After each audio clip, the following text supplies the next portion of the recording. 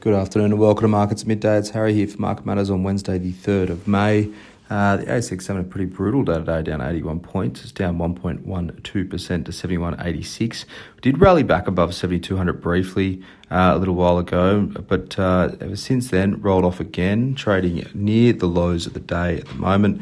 In terms of what's driving this one today, obviously the bank issues in the US overnight has weighed on our market. There was a pretty volatile session in US markets, which saw another couple of regional banks face some trading restrictions given shares volatility there. In terms of sector performance today, though, locally, telcos is down 0.19%, but that's still the best of the sectors.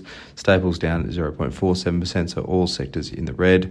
Energy is the worst of it, down 2.33%, and financials down at 1.9%. In terms of the hottest stocks, it's all gold there. Gold Road GOR up 5.92%, Silver Lake Resources SLR up 5.25%, and De Grey Mining DEG up 5.13%. The weaker stocks, AMC, Amcor down 9.04%, Polynovo PNV down 7.28%, and Ramsay Healthcare RHC down 4.48%.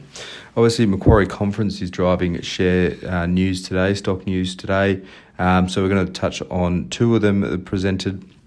And two of them we own. So Nine Entertainment, NEC, it's down 1.25%. Small 5% missed to guidance, first consensus provided at their presentation today. They expect full year EBITDA of 590 to 600 million. Market was about 625 million. So miss comes on the back of a fall in TV ad revenue. Fall in the third quarter was about 15%. That was as expected. That's going to continue onto the fourth quarter.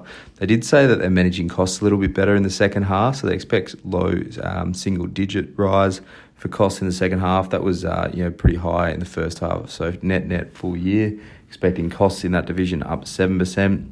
Overall, TV, though, is becoming a less meaningful part to their earnings, and it remains incredibly cheap. It's on about 8 times EV to EBITDA.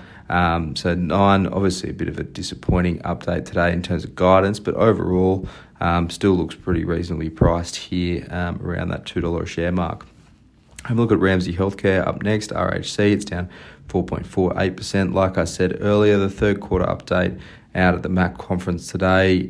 Performance is picking up. Numbers were just a bit light versus expectations. So EBIT for the first 9 months was 751 million. Market's looking for 1.6 billion. So if you put that run rate for the first 9 months into the last month, you get about $1 billion. That's about a 15% miss to consensus. Fourth quarter is expected to be better, though. The company said surgical volumes continue to improve. That was up about 14% in the third quarter. They are seeing a bit of an offsetting impact from interest rates as well, though, as net interest is expected to come in at the top end of previous guidance there.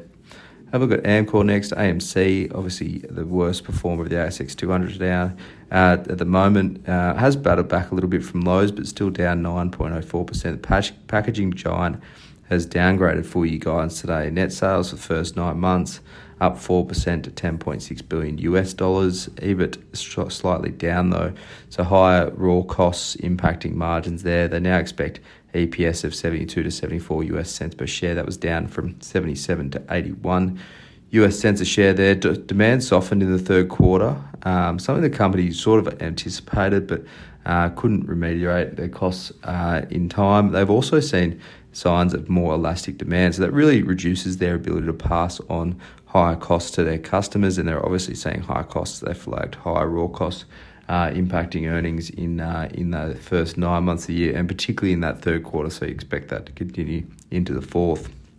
Have a look at Asian markets now. Japan's Nikkei is closed, but the Hong Kong Hang Seng is open today, down 1.6%. US futures are okay. S&P futures up 0.1%. Nasdaq futures are flat in the US tonight.